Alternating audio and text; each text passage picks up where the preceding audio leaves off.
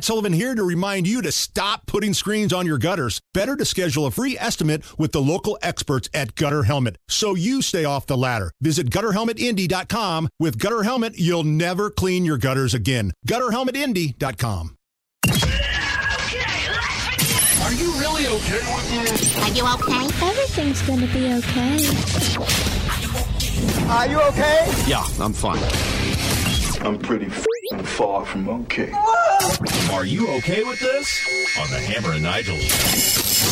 Oh, yeah! New report, Hammer, from Kroger shows the best-selling Halloween candy right here in Indy. Number 3, fun-size Snickers. Okay. What are fun? Just a little. Is that supposed to be fun? The little tiny Snickers. Hey, if somebody handed me one of those little bad boys right now, I think it'd be fun. Number 2, Reese's peanut butter cups. Love them. Got to be refrigerated though. Number 1, best-selling Halloween candy in Indy. M&M's. Are you okay with this? Yes, I'm okay with this. I'm a little surprised that M&M's is over the peanut butter cups. Kind of feels like the Reese's peanut butter cups are kind of the gold standard. Again, they have to be cold. I'm with you on that one. I am with you 100% on that one. The fun-size Snickers.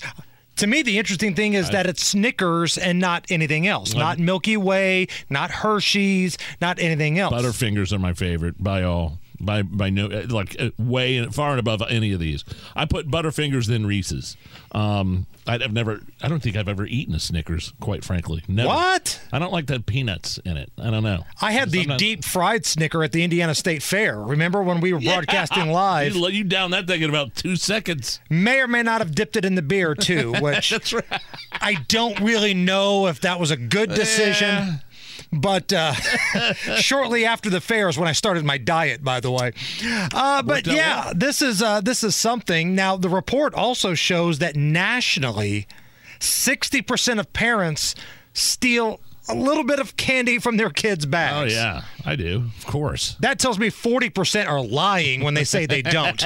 Like every parent at least gets a little something out of the bag, right? Sure. And if you're a fatty like me, sometimes the challenge is when you buy the Halloween candy a couple days in advance, try not to eat it all. Oh, dip into it early? Before Halloween. Yeah. And that's where Hammer and Nigel Records comes in.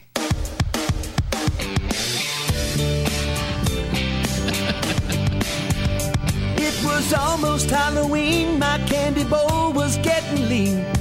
I thought that 20 bags would somehow last. Nope. And I bought Chinese Snickers bars, M&M's, and even Mars. And I transferred all of them straight to my ass. Pretty much. Yes. And I saw it by the door, thinking I'd eat just one more. There's nothing wrong with just a little taste.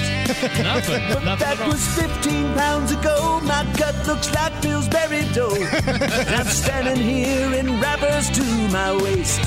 Oh, man. And you should see my thunder thighs. They're made from Payday's new fun size. This triple chin of mine is just plain wrong. Now I'm back here at the store, teary-eyed and buying more. 'Cause it ain't even Halloween and my candy's gone. The struggle is real, man. The struggle is real. Hammer and Nigel Records. Okay, are you okay with this? A Virginia woman dealing with health issues and the loss of her pet was, quote, prescribed a new cat by her doctor to help with her overall well-being. Here's Robin Sipe and her physician talking about bringing an animal into her life. I was very, very sad. And Dr. King asked me why I was so sad. He was concerned about my overall well-being. And I told him that I had recently lost my beloved pet, Datura, a cat. I'd recommended that she proceed to get a new cat, and I actually wrote her a prescription to get a cat. Cats and dogs are important. Okay, are you okay with this doctor prescribing a cat to his patient? No, this doctor's a quack. Listen, I'm not saying that a new pet probably wouldn't help, but to prescribe it, to take like a little piece of paper off your pad and write down new cat on it. Like, what is this woman supposed to do? You take that to the CVS pharmacy? Do they hand you a freaking cat across the pharmacy there? And what happens if her husband dies? Does she prescribe him a new husband? Like, it feels like that's just such a lazy ass thing to do. New cat. You hand that to the guy behind the counter at CVS. New cat. Excuse me, doctor. All my family just died in a plane crash. Here, let me write you a prescription for a new family. Here. That's such a lazy, half-ass thing to do. No, not okay with that. On Thursday, The View's Sunny Hostin talked for the third time. Not okay with it. She talked for the third time in recent weeks about testifying before Congress, during which she claimed that she was, quote, terrorized by Republican Jim Jordan. I mean, karma doesn't lose anyone's address, and I'm kind of enjoying it in a sense because I've had my own personal interaction with Jim Jordan where he terrorized me. Really? When I was testified in front of Congress. He was like spitting. He was yelling at me so much that he started spitting. Are you okay with this? No, I'm not okay with this. One, because Sunny Hostin is one of the biggest frauds on television, race-baiting liar that will just say anything to get the ratings meters to move one way or the other. And I say this with full confidence because I reviewed that Republican hearing. I reviewed Sunny Hostin's testimony. I'm sorry. You know who did not speak or address the Sunny Hostin? Jim Jordan. He did not speak or address Sunny Hostin. It never happened. Wow. That's a lie. Wow. That's fiction. So, no, I'm not okay with this. And anybody that watches The View, I'm just absolutely disappointed and floored that your vote counts the same as mine. And what about using the word terrorized? He never even spoke to her, Nige. I could probably think of a few groups of people that were actually are worthy of that word being used, and Sunny Hostin is definitely not one of them. And that's the dumbest thing I've ever heard. All right, we got time for one more? One more. Let's do it. Philly woman claims that due to a rare condition, she gave birth in under a minute. Didn't have to push. The baby basically shot right out of her. Oh, man. Here's Sienna Gonzalez telling her unique birthing story. So while I was giving birth, what basically happened to me is called the Ferguson reflex.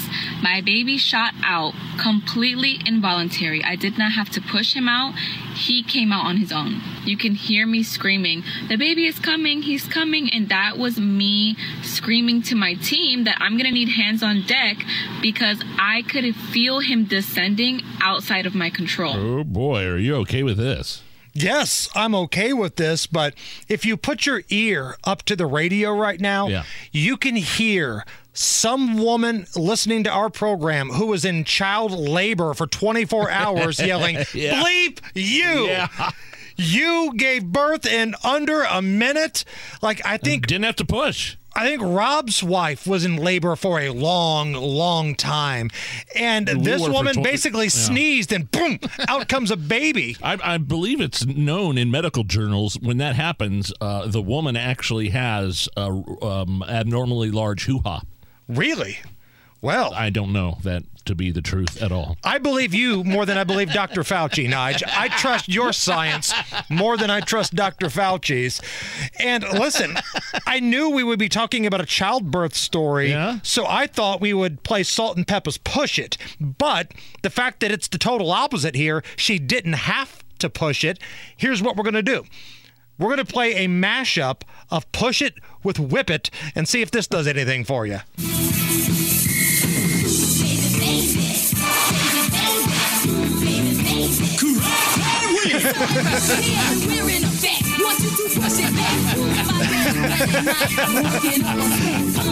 I kind of like it. I got to get a breakdown here. Now whip it. Push it good. Shake it up. Push it real good. Push it good. Try to detect it.